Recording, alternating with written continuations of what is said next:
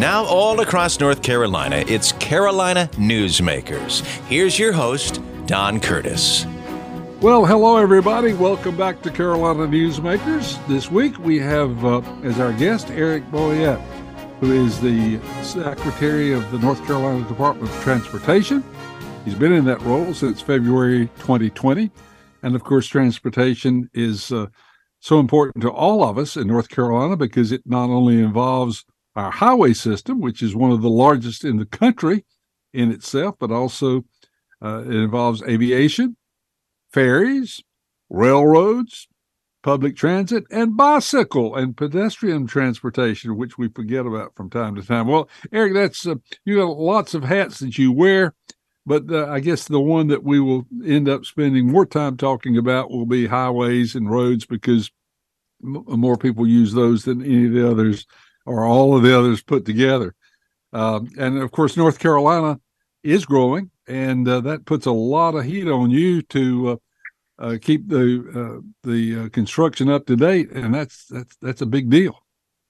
Yes, sir, it is. It is. But like you said, with the second largest road network system, and we also have the second largest ferry system in the nation. I didn't know that. So yes, yeah, that's interesting. It is, and we've got a lot of growth coming to our great state. If you look in the future to 2050, we're looking at about 14 million people coming up from about 10.4 in 2020. So yeah, we got a lot of stress. We got a lot of good things coming. You look at just in commerce itself. We talk about the growth with Toyota doing their investment in North Carolina, VinFast putting their investment in North Carolina, and Wolfspeed. A lot of great economic opportunities that we're seeing from the industry when they come to visit North Carolina. Look at how great we are. One of the two things they ask about is our infrastructure, and obviously labor force being the other. But it's a lot. But I tell you, I have a great team. They love transportation. They love our state. And we're very proud of what we do each and every day. Well, let's talk a little bit about the funding of especially the highway system. North Carolina has had a system for years where we depended on gasoline tax on gasoline, and that worked pretty well for a while. But as cars got more and more efficient, they got more miles per gallon, so they were buying fewer gallons of gas. They might be paying more for it, but they were buying fewer gallons of gas, still are. And now we've got the EVs coming in, electric cars. So this is going to change the way that we fund our highways. Bring us up to date on how that transition is happening and what you see is going to be the outcome of that. Sure. Yes, sir. It's the gas tax is, it has been a great friend of transportation for many years, but the disruptions that you mentioned between electric vehicles, hybrid vehicles, and just, more fuel efficient vehicles, along with, other disruptions. If you look at propane, different things that we're seeing in the market that are trending, we have to be prepared. And our, the governor and our legislative team, they all know that we've got to do something about that, and we can't continue to kick the can down the road. So there's a lot of activity. I know we here at the department created an NC First team, a lot of policymakers and thought leaders to look at some options, came up with some options. Our General Assembly has done the same thing. Senator Sawyer, Senator Lazar, and Senator McGinnis have an NC-10 bill out that talks about different funding streams. Our House members, Brendan Jones and his team, is also looking at options as well. But I think one thing they're all trying to do is to find, areas of revenue where, not one particular team or one particular silo gets all of that effort on them. So they spread the wealth across everybody. So I think they're trying to be fair with the revenue increases. We were very fortunate this last budget session to receive additional funding, what I call the windshield wiper money, when they moved over, some of the sales tax from the transportation related items over to transportation. It's going to end up being about $600 million of additional funding over a staged amount. It was a 2%, 4%, and a 6% increase over the next 3 years. So that has been really good for us. IIJA, when you look at that or the bill, whichever you want to call it, with the federal funding we've got coming in, that's another increase there of about 20% for highways and about 30% for our other modes, which is equates to about $400 million a year of an increase for us. So we're increasing our revenue, not to where we're matching what we really need, but it's an increase that's needed. We continue to talk about that increase and what else we need. So I think the transfer of the $600 million is a great first step, and I think our General Assembly sees that, and they're looking at other options. Another thing that I guess you are facing right now is inflation, because what roads cost to build even a year or two ago has been affected by the rate of inflation. How bad is that hitting you? Yes, sir. And it's not, if you look at our construction, what we call our buying power for DOT, we're seeing about a 30% increase over the past few years, where it's costing us more to do business, to help our citizens get the infrastructure that they need. And our also, when you look at that, we've also seen labor shortages. Our contract partners are having trouble filling all of their jobs that they need to make sure that they're complying with the deadlines that we put upon them, and making sure that we're within budget as well. So it has been something that we have kept our eye on. We adjust our projects accordingly. We're doing estimates now on our projects every 2 years because of this. We did not do that in the past, but we're having to do more frequent estimates on our projects to make sure that before we let the projects are closer to the accurate costing that we're going to see on those bids. Well, of course, another factor is as you look for new roads and adding to the roads that we already have, you've got to buy right away. Yes, sir. Absolutely. That's going up. Yes, sir. Real estate costs. That was very good. That's one I missed. It is that is actually increased drastically, and our utility costs as we move utilities. That's been another cost for us. But it has been something we've had to adjust to. The team's done a good job of making that adjustment. The other thing is interesting to me as someone who travels on roads in and around Raleigh, where we got so much construction going on, adding lanes.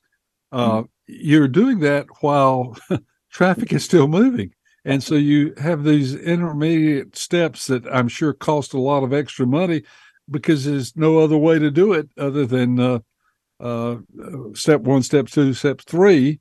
Whereas if it's a brand new road, you just cut through a new area. And I suspect the road construction of brand new roads is considerably less than extending an extra lane to existing roads. Yes, sir, it is normally. And, we have different, you got different things you deal with on what we call a greenfield like that with a new road. But, we try to not impact our traveling citizens as much as possible. We try to do a lot of that work at night. But we want to make sure that, not only the crews are safe, but our traveling public is safe as well during those construction times. But we are growing, and we're trying to do everything we can to keep up with the demand. And it does require some on-site work. A lot of times that's frustrating for our traveling citizens, but I think the end result, it makes them very happy. Well, as I said, as North Carolina continues to grow, and you alluded to the population increase is going to continue because it looks like everybody in the world wants to live in North Carolina. And I can understand that. I look at North Carolina through Carolina blue eyes. I love the state, and most people that live here do. And we are urging other people to move in. And as we do, we will have to provide roads for them. Yes, sir. Absolutely. Now, basically, inside the city limits of a town in North Carolina, what is the role between your office and the cities inside city limits?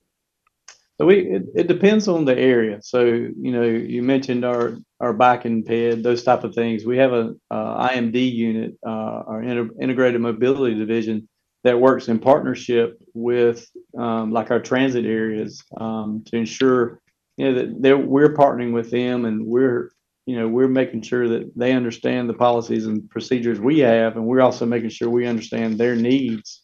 Between that, we also have Power Bill funding that we support our municipalities with every year. And, it's just a lot that we do with our municipalities hand in hand, and to look at, their growth and anticipate what we can do. They're planning organizations. We have MPOs and RPOs, or metropolitan planning and rural planning organizations across our state that are made up of these bodies where we work with them not only on their local projects, but on our capital projects, our STIP projects as well. So we've got a really deep connection with our communities because we want to deliver projects that they want, they need, and they'll actually utilize. And of course, one of the other things interesting about North Carolina is we depend so much on tourism. So we've got to have good roads and good access to the areas on the coast and in the mountains to handle the tourists that come in our state. Yes, sir, we do. And I know, we hear a lot of good feedback from our traveling public that come through to talk about, I think it makes us real proud to know that we are still the great road state. And we have a lot of comment. I get emails from citizens, from other people that are traveling through our great state talking about that and how, it's just amazing in what we do. And one of the things we've been really proud of lately is ensuring that, we're trying to stay ahead of the litter issue, which was really tough during COVID. But I think our teams are doing a great job. Volunteers are doing a great job. We just ended our spring kickoff this past weekend and really did a good job with that. Of course, we go back to our I guess, the 1940s, the late 40s, when Kerr Scott built all these farm to city roads. And so we've got one of the largest secondary road systems in the country, if not the largest. Yes, sir. Totally. We've got a total of 82,000 miles of roadway that we maintain. That's all of our roadway. And we're second only to Texas. And that is because of our secondary road network, where most of the other states do not maintain their secondary road network, but we do. 82,000 miles of roads in North Carolina that you maintain. And of course, that doesn't include the mileage inside city limits. No, sir. That's correct. That's what they maintain. And we got 16,000 bridges that we maintain as well. 16,000 bridges, 82,000 miles of roads, and that all costs money. Yes, sir.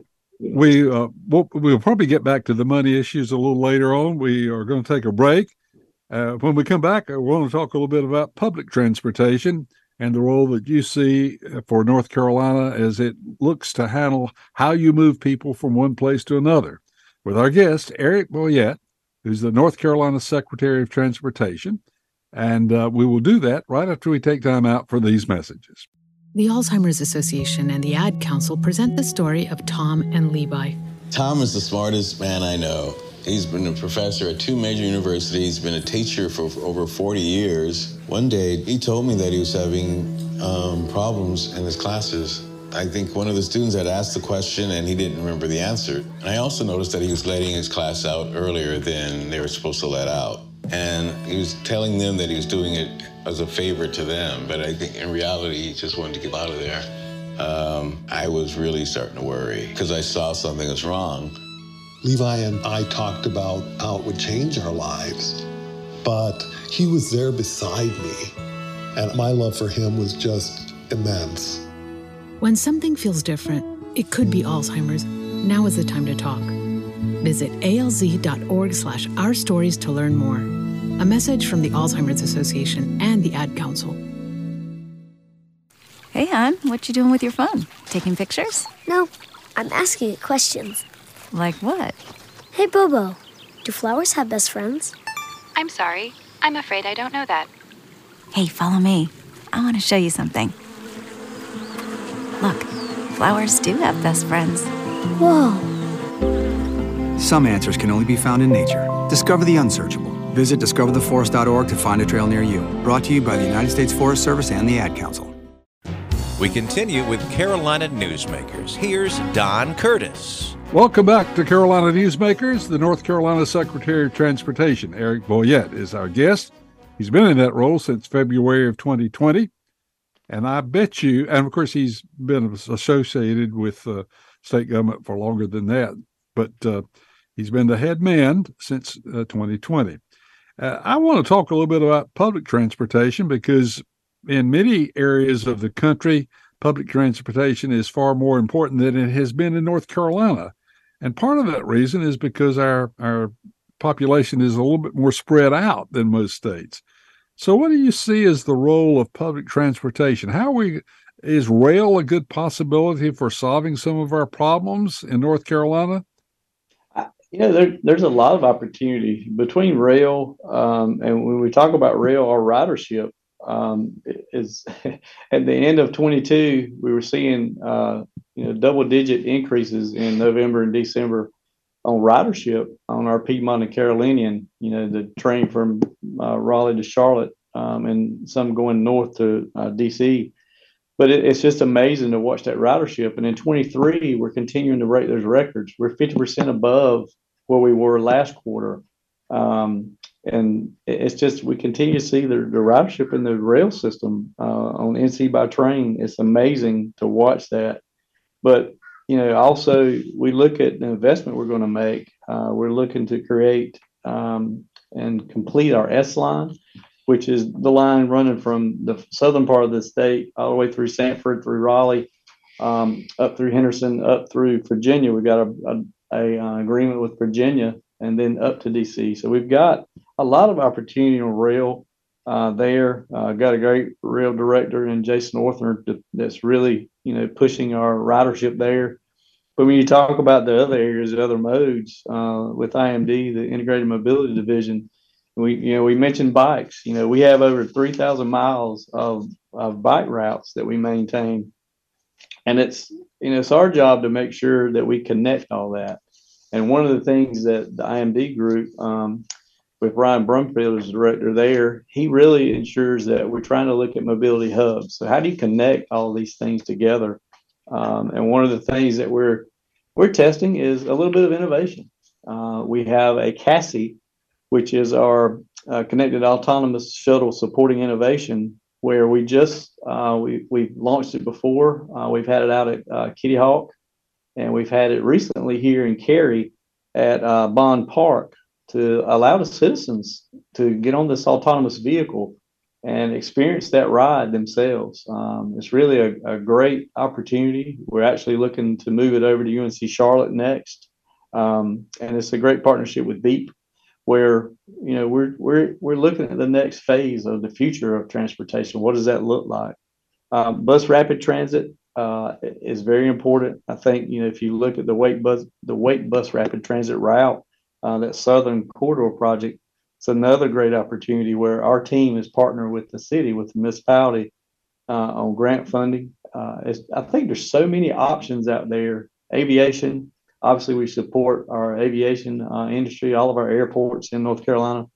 It's just a great connection when you look at it. What we're trying to do is figure out the best way to connect them all and make sure that we're providing the opportunities for our citizens to have those choices. You mentioned bus transportation. Of course, most of that is handled by the municipalities.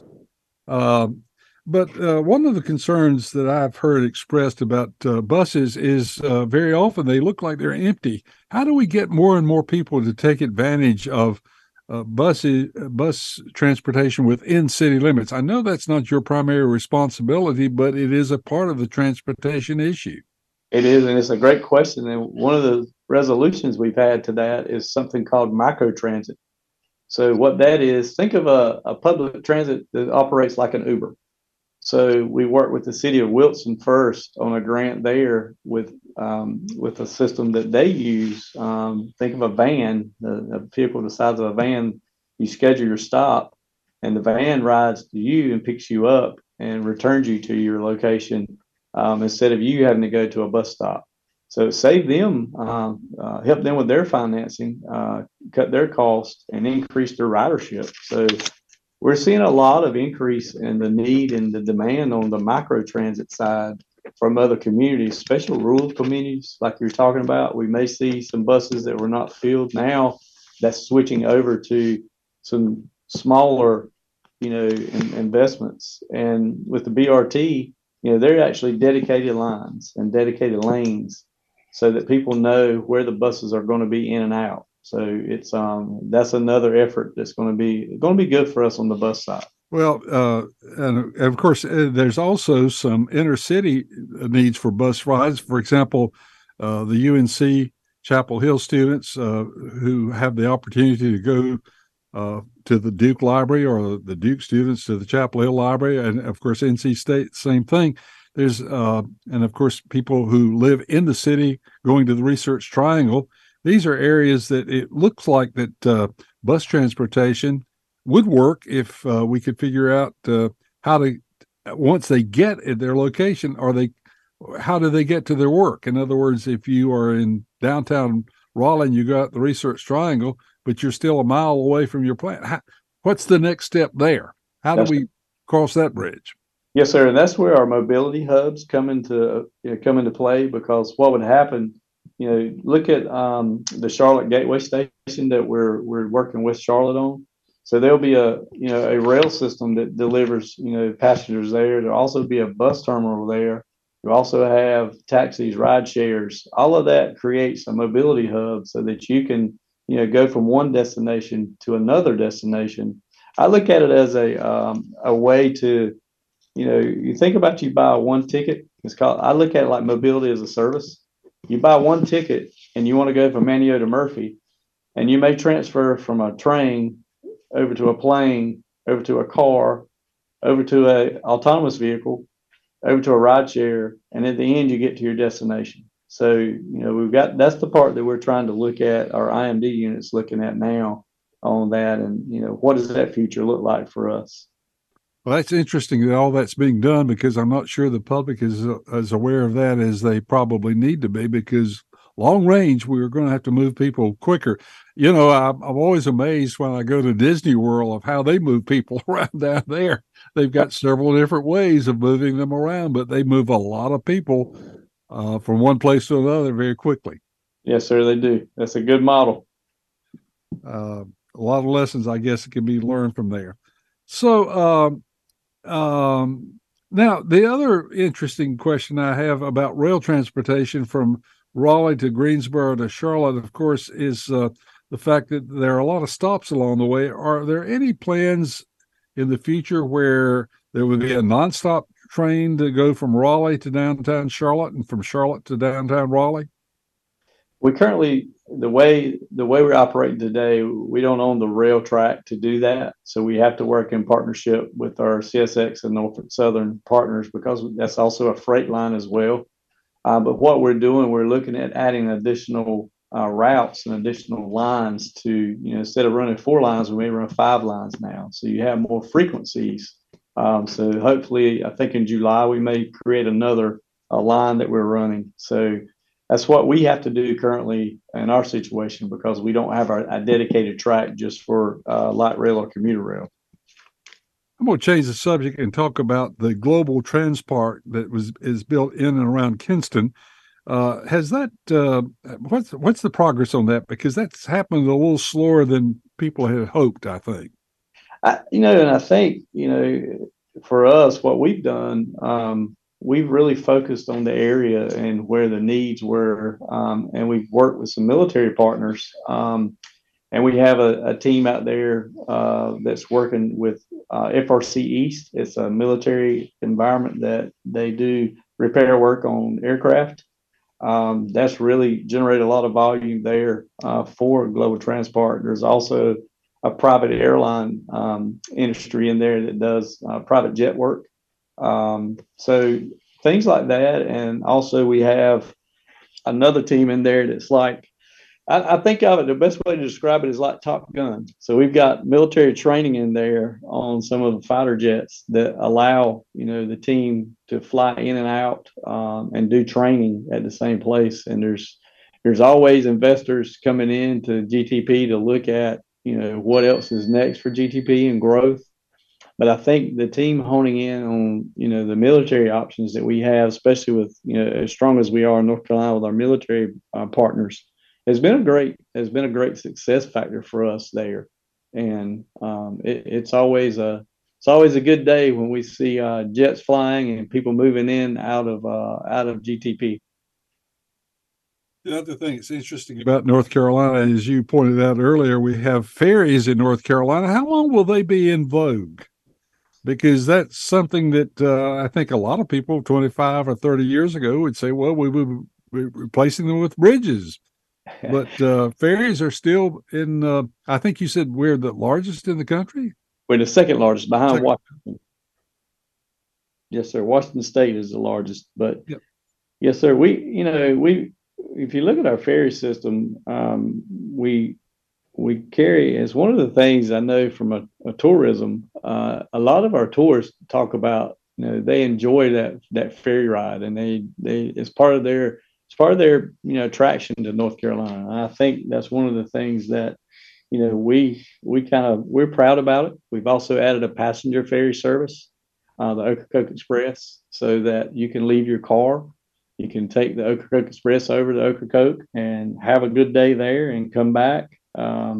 It's just a lot of need there, and I think last year alone we carried 25,000 passengers, and it just really everyone gave it a great rating. So I think that's something that we looked at and invested in, and I see a very positive result on. But as far as our car ferries, we have, especially during before major storms or anything like that, it helps us evacuate islands very safely. And it's a great mode of transportation, where if you look at the cost of a bridge, especially in that area, and you look at the cost of our ferries, I think we're going to get a return on the investment on that ferry 3 times over. Yeah, building a bridge over some of those areas is very expensive. And of course, usually we probably build a 2-lane bridge, and later on we might need a 4-lane bridge, and that means you're going to replace the whole thing. Absolutely, yes, sir. It can be an expensive endeavor. Yeah. So you view the ferry system as one that we're going to have for some time. Yes, sir, I do. I don't see, we have to continue to replace our vessels. We're making some changes to, the way our citizens can, look at the service level of the vessel. They can reserve their reservations there, select the routes they're going to need, and receive alerts on, the status on whether the vessel's on time, is it behind, is it ahead of schedule, so they can plan accordingly. So yeah, I believe we're investing enough in the ferry division. I think we're going to see that for some time to come. Our guest is Eric Boyette. He is the North Carolina Secretary of Transportation. We started off in our first segment talking about highways and roads. We switched in the second one to public transportation. We want to move to aviation in the next segment, and we will do that when we take time out for these messages. And we will return with Eric right after that. 145 over 92. 180 over 111. 182 over 100. And I had a heart attack and a cardiac arrest. And then a stroke. Your blood pressure numbers could change your life. A lot of people don't understand, including myself. I didn't, now I do, the impact of having a stroke. My memory is shot. When I woke up, I couldn't speak. Lowering your high blood pressure could save you from a heart attack or stroke. If you've stopped your treatment plan, restart it or talk to your doctor about creating one that works better for you. Start taking the right steps at manageyourbp.org. It's a new life, but I'm going to make it better. I'm coming back. Ask your doctor, check your blood pressure. Brought to you by the American Heart Association, American Medical Association, and the Ad Council. Watch out! You got me! The galaxy is safe once again. In the pretend universe, kids play with pretend guns. In the real world, it's up to us to make sure they don't get their hands on a real gun. If you have a gun in the house, keep it locked, unloaded, and stored separately from ammunition. Safe gun storage saves lives. Learn how to make your home safer at endfamilyfire.org. That's endfamilyfire.org. Brought to you by End Family Fire, Brady, and the Ad Council. Now, once again, with today's Carolina Newsmakers, here's Don Curtis. We're back on Carolina Newsmakers with Eric Boyette, who is the North Carolina Secretary of Transportation. Eric assumed that job in February of 2020. So you're into that job now about 3 years. So let me ask you this before we talk about aviation, which is one of the areas of your concern. What have been the biggest surprises once you got into office that you found out that perhaps maybe you didn't know when you took that job? What have been your surprises? That's a great question. So I'll tell you, I was on the job for 2 weeks, and the department was we were not doing good financially. And as we mentioned earlier, the gas taxes, was our friend, and we went through COVID with the shutdown, so nobody was driving, so our, revenue really plummeted. So those, 2 to 4 weeks were really tough on the agency to look at revenue and how do we continue our programs. So that was something I wasn't really planning on, and kind of caught me off guard. But the thing about transportation is we're very resilient, and we come back strong with a great team. But I think that's probably going to be the one that I wasn't expecting, but we persevered, and we made the right decisions, and we planned accordingly, and we are very strong today because of that. Well, COVID was an interesting thing for all of us, and almost every industry, almost every business, almost every school system, and so forth. We learned some great lessons out of COVID, as well as how to make some changes that were necessary because of it. But it was certainly an interesting time, and I suspect there will be books written on the effect of COVID and how it's changed the way we operate, not only in government, but also in private business. So COVID was a chapter of our lives that we weren't expecting, but happened. Yes, sir. Let's turn now to aviation. Aviation, of course, we like to think that aviation started in North Carolina, and there are those who claim that also, by the way, broadcast started in North Carolina. I don't know if you've ever heard of Fessington, but Fessington invented essentially what has become modern over-the-air broadcasting, over-the-air transmission of sound, and he did his experiments at the same time period that the Wright brothers were doing theirs on aviation, and they were only 4 miles apart.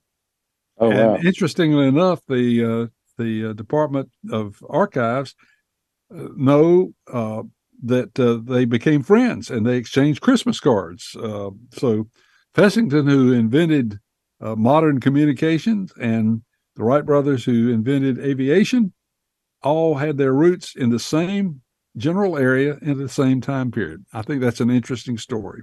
It is. Well, anyway, let's talk about aviation. And we've got a couple of different kinds of aviation in North Carolina. We have the big airports, and then we have each individual area has airports. So what is your area of responsibility as Secretary of the Department of Transportation in the aviation area? So we own 2 aircraft here for the department, and we do a lot of drone activity too, for our agencies and for our units here in North Carolina with our department. But what we do with our individual to 72 public airports, we partner with them. We have grant opportunities for them and our municipal airports. So if we looked at just what the impact of aviation has been in our partnership, it creates over almost 400,000 jobs. There's a great amount of funding that you see, or revenue that's generated. The economic impact is over $60 billion a year. So just that that personal touch that we have with our aviation directors and our contact there is really helpful. Our aircraft are used. We have a plane that we use to fly photogrammetry that helps us before and after storms. We use that for some of our other agencies. We help them with anything that they need. We also, we fly some of our staff and some of the other agency staff to different areas as needed. So we have a, kind of a twofold role. And then we've got, our unmanned program that we're working on, that next chapter of what does aviation look like, beyond, the next 15, 20 years. So we're trying to lean in on that and lead. We were the first state to actually do a test flight for an unmanned aircraft. And we've always been leaders in our UAS program, especially on our drone. We do some activities around bridges, doing inspections now. We've got what's called a beyond approval, so we can look beyond line of sight when we're doing inspections around bridge abutments and things like that. So you don't have to have traffic control on that bridge with lane closures, and you don't have any worry about work zones and any accidents happening. So we've got that done with a drone now. We're doing some of that. A lot of activity around the drone industry right now. Good partnerships there with the industry. I've read a lot of situations where people like Amazon are looking at deliveries to the home by drones. Mm-hmm. Who's going to control that if and when that comes down the line? Because in all honesty, it sort of scares me to have unmanned aircraft flying around. And we do that now. We've partnered with Flytrex and some other companies. They're doing deliveries in a few of our municipality areas. They'll do food deliveries. They're doing some package deliveries. And we actually started during COVID. We did some testing of the COVID test and things like that. We were flying that for some municipalities with some partners. So when one of the things that we tested also was, during emergencies, we mentioned our ferry system, and how they're an important chain between, our barrier islands. What happens when they can't get there? So one of the things we tested was, taking one of our drones and flying emergency goods over to the barrier islands, and how would that work? So we've done some tests like that, and it's been really good on how. But the federal government really in the end is going to be their, it's their FAA, it's their airspace. But, we partner with FAA very closely, and we consider, ourselves to be in a good standard and a great standard with them on how we're managing the program and what we do. We talked earlier, we mentioned the global transport, and it struck me when we were talking about it that a lot of people may not know the origins and the goal of establishing the transport. How about bringing us up to date a little bit for those who may be new to North Carolina about the idea of the global transport in Kinston and because we kind of skipped over that when we were talking about it. So it might be a good lesson for those who are new to the state to understand what that concept is. Sure. So it's a about 2,500 acre park that is multimodal. So if you look at it, it's an industrial park and an airport. It offers access for air, rail, highways, and two of our international ports that we've got that we didn't talk about yet, but we can. But it's definitely more of a pro business climate where a lot of our industries like aerospace, logistics, manufacturing, emergency services. That's where we were trying to look at how do we blend that all together when you're very close to Interstates 95 and 40, in the future I-42, US 70. So all of that blending together, and on the eastern side of North Carolina, and for us, it's been a good win on the military investment that we're making, the partnerships there we have, and it's growing. The manufacturing side is what we're seeing now. Interesting, and I think generally speaking, that as we said earlier, that the progress on that has been a little slower than people expected, but it still has a bright future. And I think it's something that can be really great for North Carolina because it allows a company to be able to fly right up to their plant. Yes, sir. Absolutely. Yep. Absolutely. Any manufacturing facility they need, it's a great opportunity. And we're seeing a lot, because there's room there. Like I said, with 2,500 acres, there's a lot of growth potential there. new hangar construction. They're the things that we're seeing now that people, are looking for, to your point, to come in, have goods locally drop there. And then they may ship them out on rail. They may ship them out, through truck, but it's a great opportunity there for us. You mentioned future interstate highways. From time to time, as you're riding around, you'll see a sign that says future whatever. Tell me what that means and how long will it be before those are brought up to interstate standards? So it depends. So the reason how the designation happens is we look at that corridor and we request it to be identified through our Association of Highways, or AASHTO Association. We have to have approval from AASHTO and our federal partners on that future designation. And, it could be, depending on where that program is or that road network is in our STIP, our capital program, that's where it depends on how long it'll be before we have to upgrade it to interstate standards. So that's why it says future, because it currently is not at interstate standards. So we have to move that roadway up to interstate standards. So interstate standards would mean no stoplights and no at-grade. Yes, sir. No at-grade intersections, no signals. You want everything to flow very smoothly, and just that's a great way to phrase it. So that's going to be expensive, bringing some of those up. Because you're going to have a lot of interchanges to build bridges and so forth.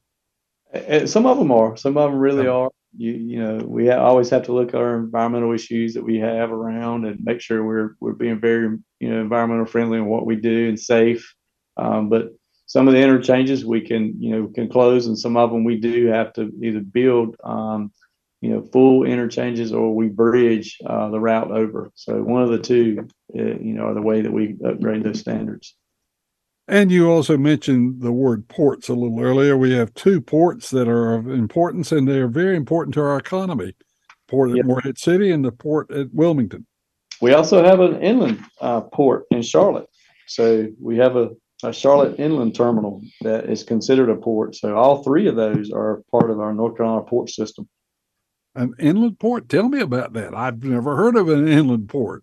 Yes, sir. So we have a port, inland port in Charlotte. So basically it's a rail. If you think about it, it's a large rail facility that often unloads these, containers that we're seeing, moving cargo back and forth. So it's a great, part of our investment here in North Carolina. But, we see about 4 million tons of general cargo a year going through our port system.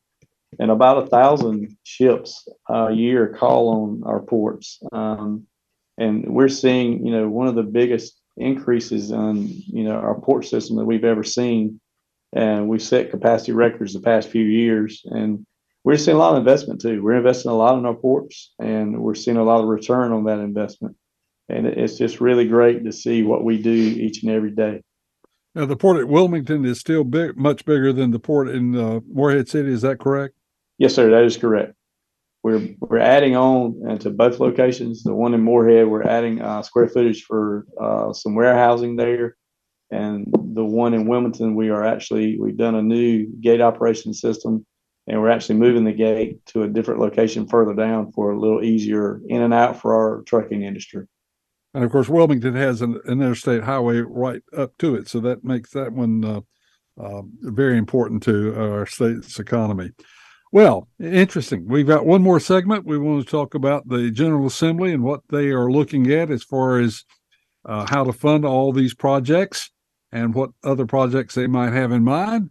As we talk with our guests, the North Carolina Secretary of Transportation, Eric Boyette. And we'll do that right after we take time out for these messages. As an 18-year-old, I let my mistakes kind of take over my life. I was 0.5 credits away from completing high school, and I didn't do it. 10 years later, at age 28, Jackie finished her high school diploma. When I found out that I was pregnant, I know that I had to do something for myself if I wanted to make her a better person and provide a better life for her. My family never stopped pushing for me to be better because they knew what I could become and who I could become as a person. My support team is amazing. The educational director, my sister, and even my 7-year-old daughter has just been more than the support that I could ask for. I've been given an opportunity, and I'm just thankful for it. No one gets a diploma alone. If you're thinking of finishing your high school diploma, you have help. Find free adult education classes near you at finishyourdiploma.org. That's finishyourdiploma.org. Brought to you by the Dollar General Literacy Foundation and the Ad Council. Adopt US Kids presents What to Expect When You're Expecting a Teenager. Learning the Lingo. GOAT, G-O-A-T, acronym, stands for Greatest of All Time. As in, spaghetti sandwiches for dinner? They're my fave. Dad, you're the GOAT. You don't have to speak teen to be a perfect parent. Thousands of teens in foster care will love you just the same. Visit adoptuskids.org. Brought to you by the U.S. Department of Health and Human Services, Adopt U.S. Kids, and the Ad Council.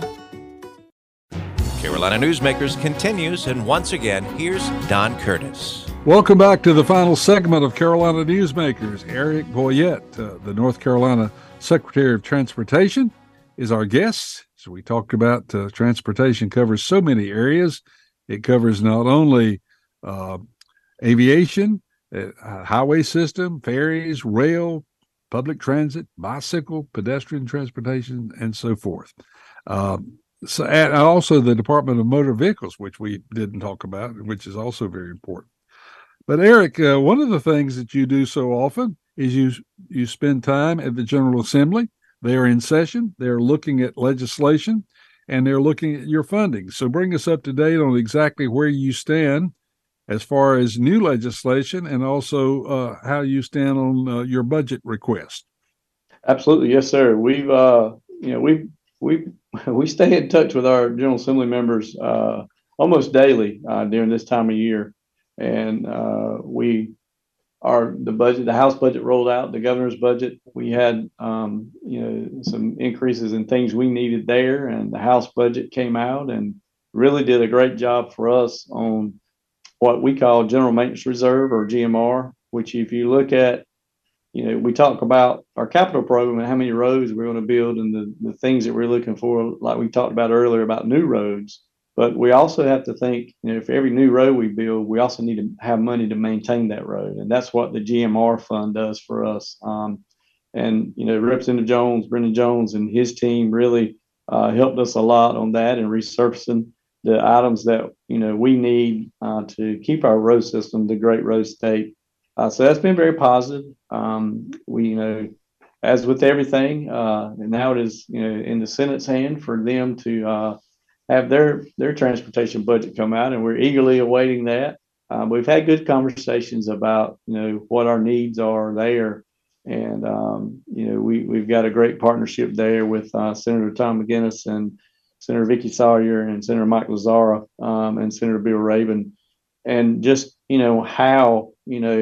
what transportation is doing today, what we need to be doing, where can we move based on the funding levels that we need to operate each and every day. We talked about, our population growth, and we all know that, our roadways will become more strained as we see those 14, million people in 2050. And we've got to prepare today for that because, our roadways, unfortunately, they don't get built in 1 year. It takes time.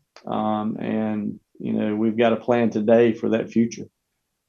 So what are some of the major projects that you have on schedule, and what will they serve? When will they start? When will they be finished?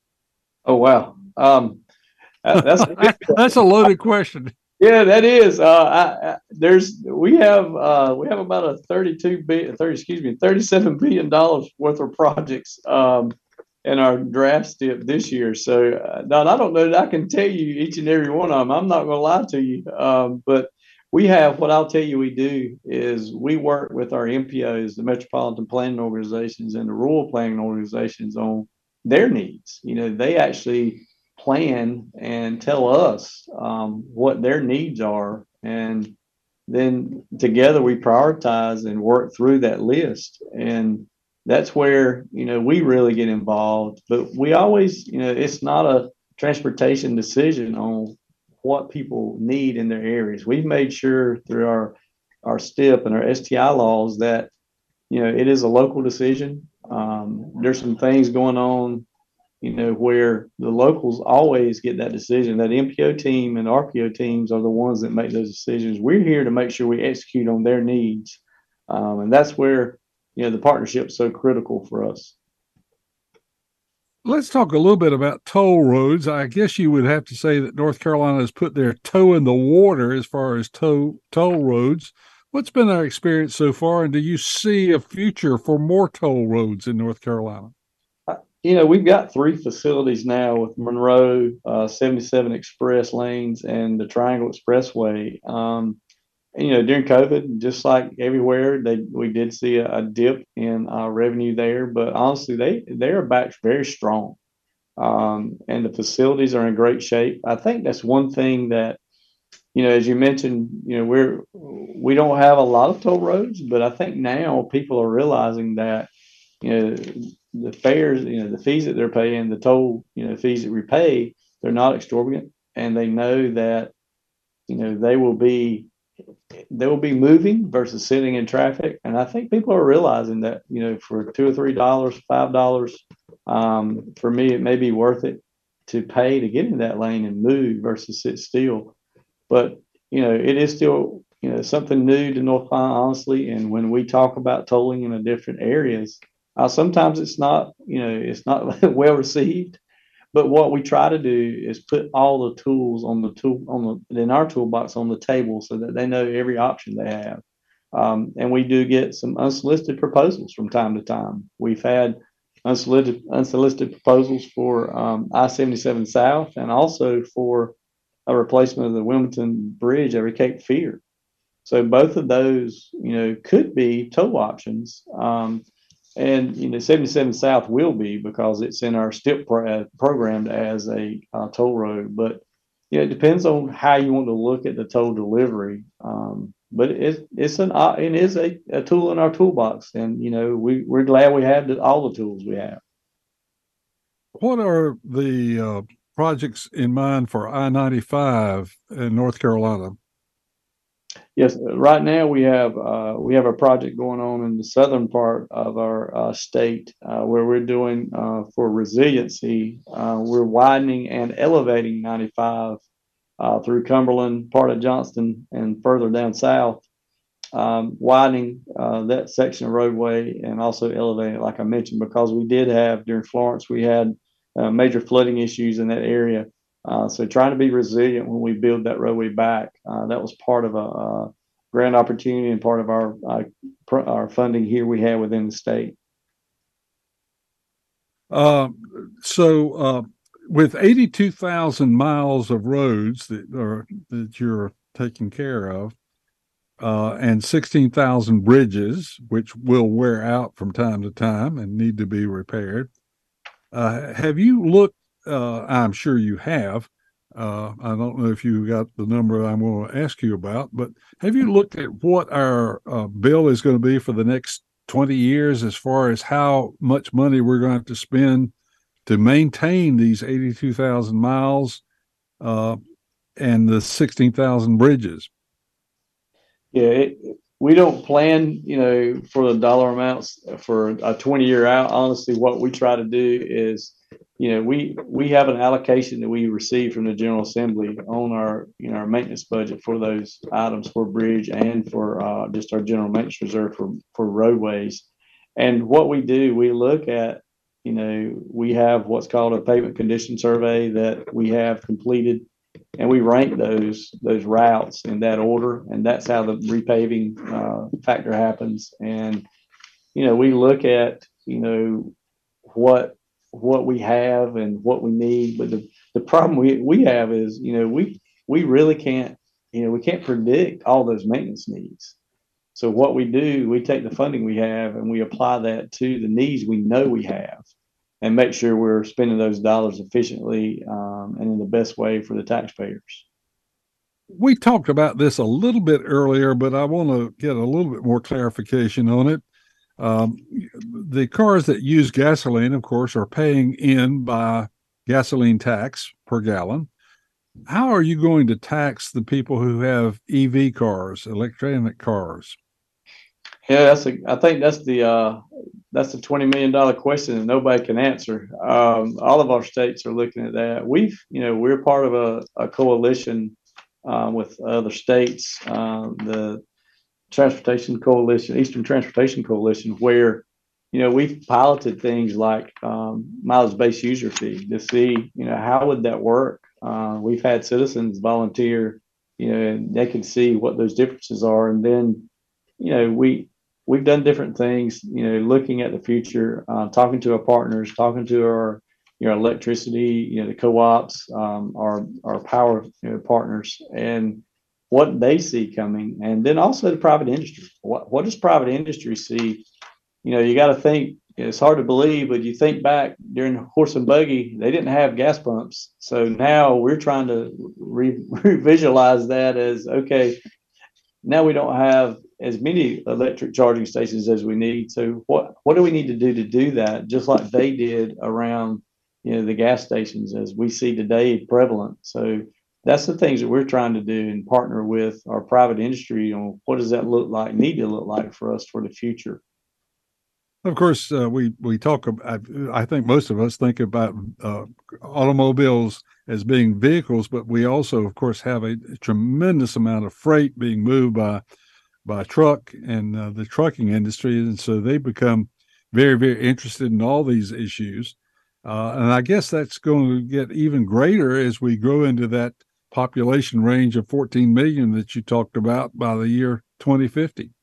Yes, sir, it is. And we're, we have a great association, trucking association here in North Carolina that we meet with and talk through, issues they're seeing. We talk about the future of transportation and what we see. So it goes back, I think for me, it's the big thing for us is to have great partnerships because, we don't sell cars. We don't really technically build roads. And we have to be good partners. And we have to have good partners for our citizens to be successful. And that's what we do each and every day. And that's what we have to continue to do in the future, especially with our, if you look at the cargo that's going to have to be moved either by rail, by truck, or by plane, we've got to be there and be that partner on all those modes. Well, Eric, we've got about a minute and a half, and I'm going to ask you to give me the top 5 projects or priorities that you have on your calendar as you will go to work, say, tomorrow morning. What are the top 5 things on your agenda? So I think for me, the first one's always safety. Safety is number one with us, with the department. We always, create safer environments and continue to look at new ways to create safer environments. The second is going to be funding. Especially right now with our General Assembly partners in town, that's going to be number 2 for me. And I think the third is customer service. We didn't talk about DMV, but that's one of our units that we're trying to make some changes there and increase our customer service side of the house. And then I'm going to say it, and Don, I think I've said it 100 times, but I don't know if I can say it 120 times. It's still that important for me is partnerships.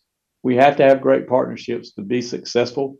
And we're going to continue to do that. And just, I think the 5th one would be, have patience. I think for me, that's something I've had to learn the older I get. I've got to figure out ways to be more patient. It's hard to do, but I think that's what I try to do each and every day as I grow older. Well, that's like the person who prays for patience, and he says, give me patience and give it to me right now. Yes, sir. I think we all have that problem. Eric, thank you so much for sharing with us. Eric Boyette, the North Carolina Secretary of Transportation, has been our guest. If you'd like to hear a repeat of this broadcast, you can go online to carolinanewsmakers.com, or if you'd like to share it with a friend, that's carolinanewsmakers.com. And our program has been produced by Jason Cogg, and he'll have another guest for us next week. So until next week on this same group of stations, hope you and yours have a very good week.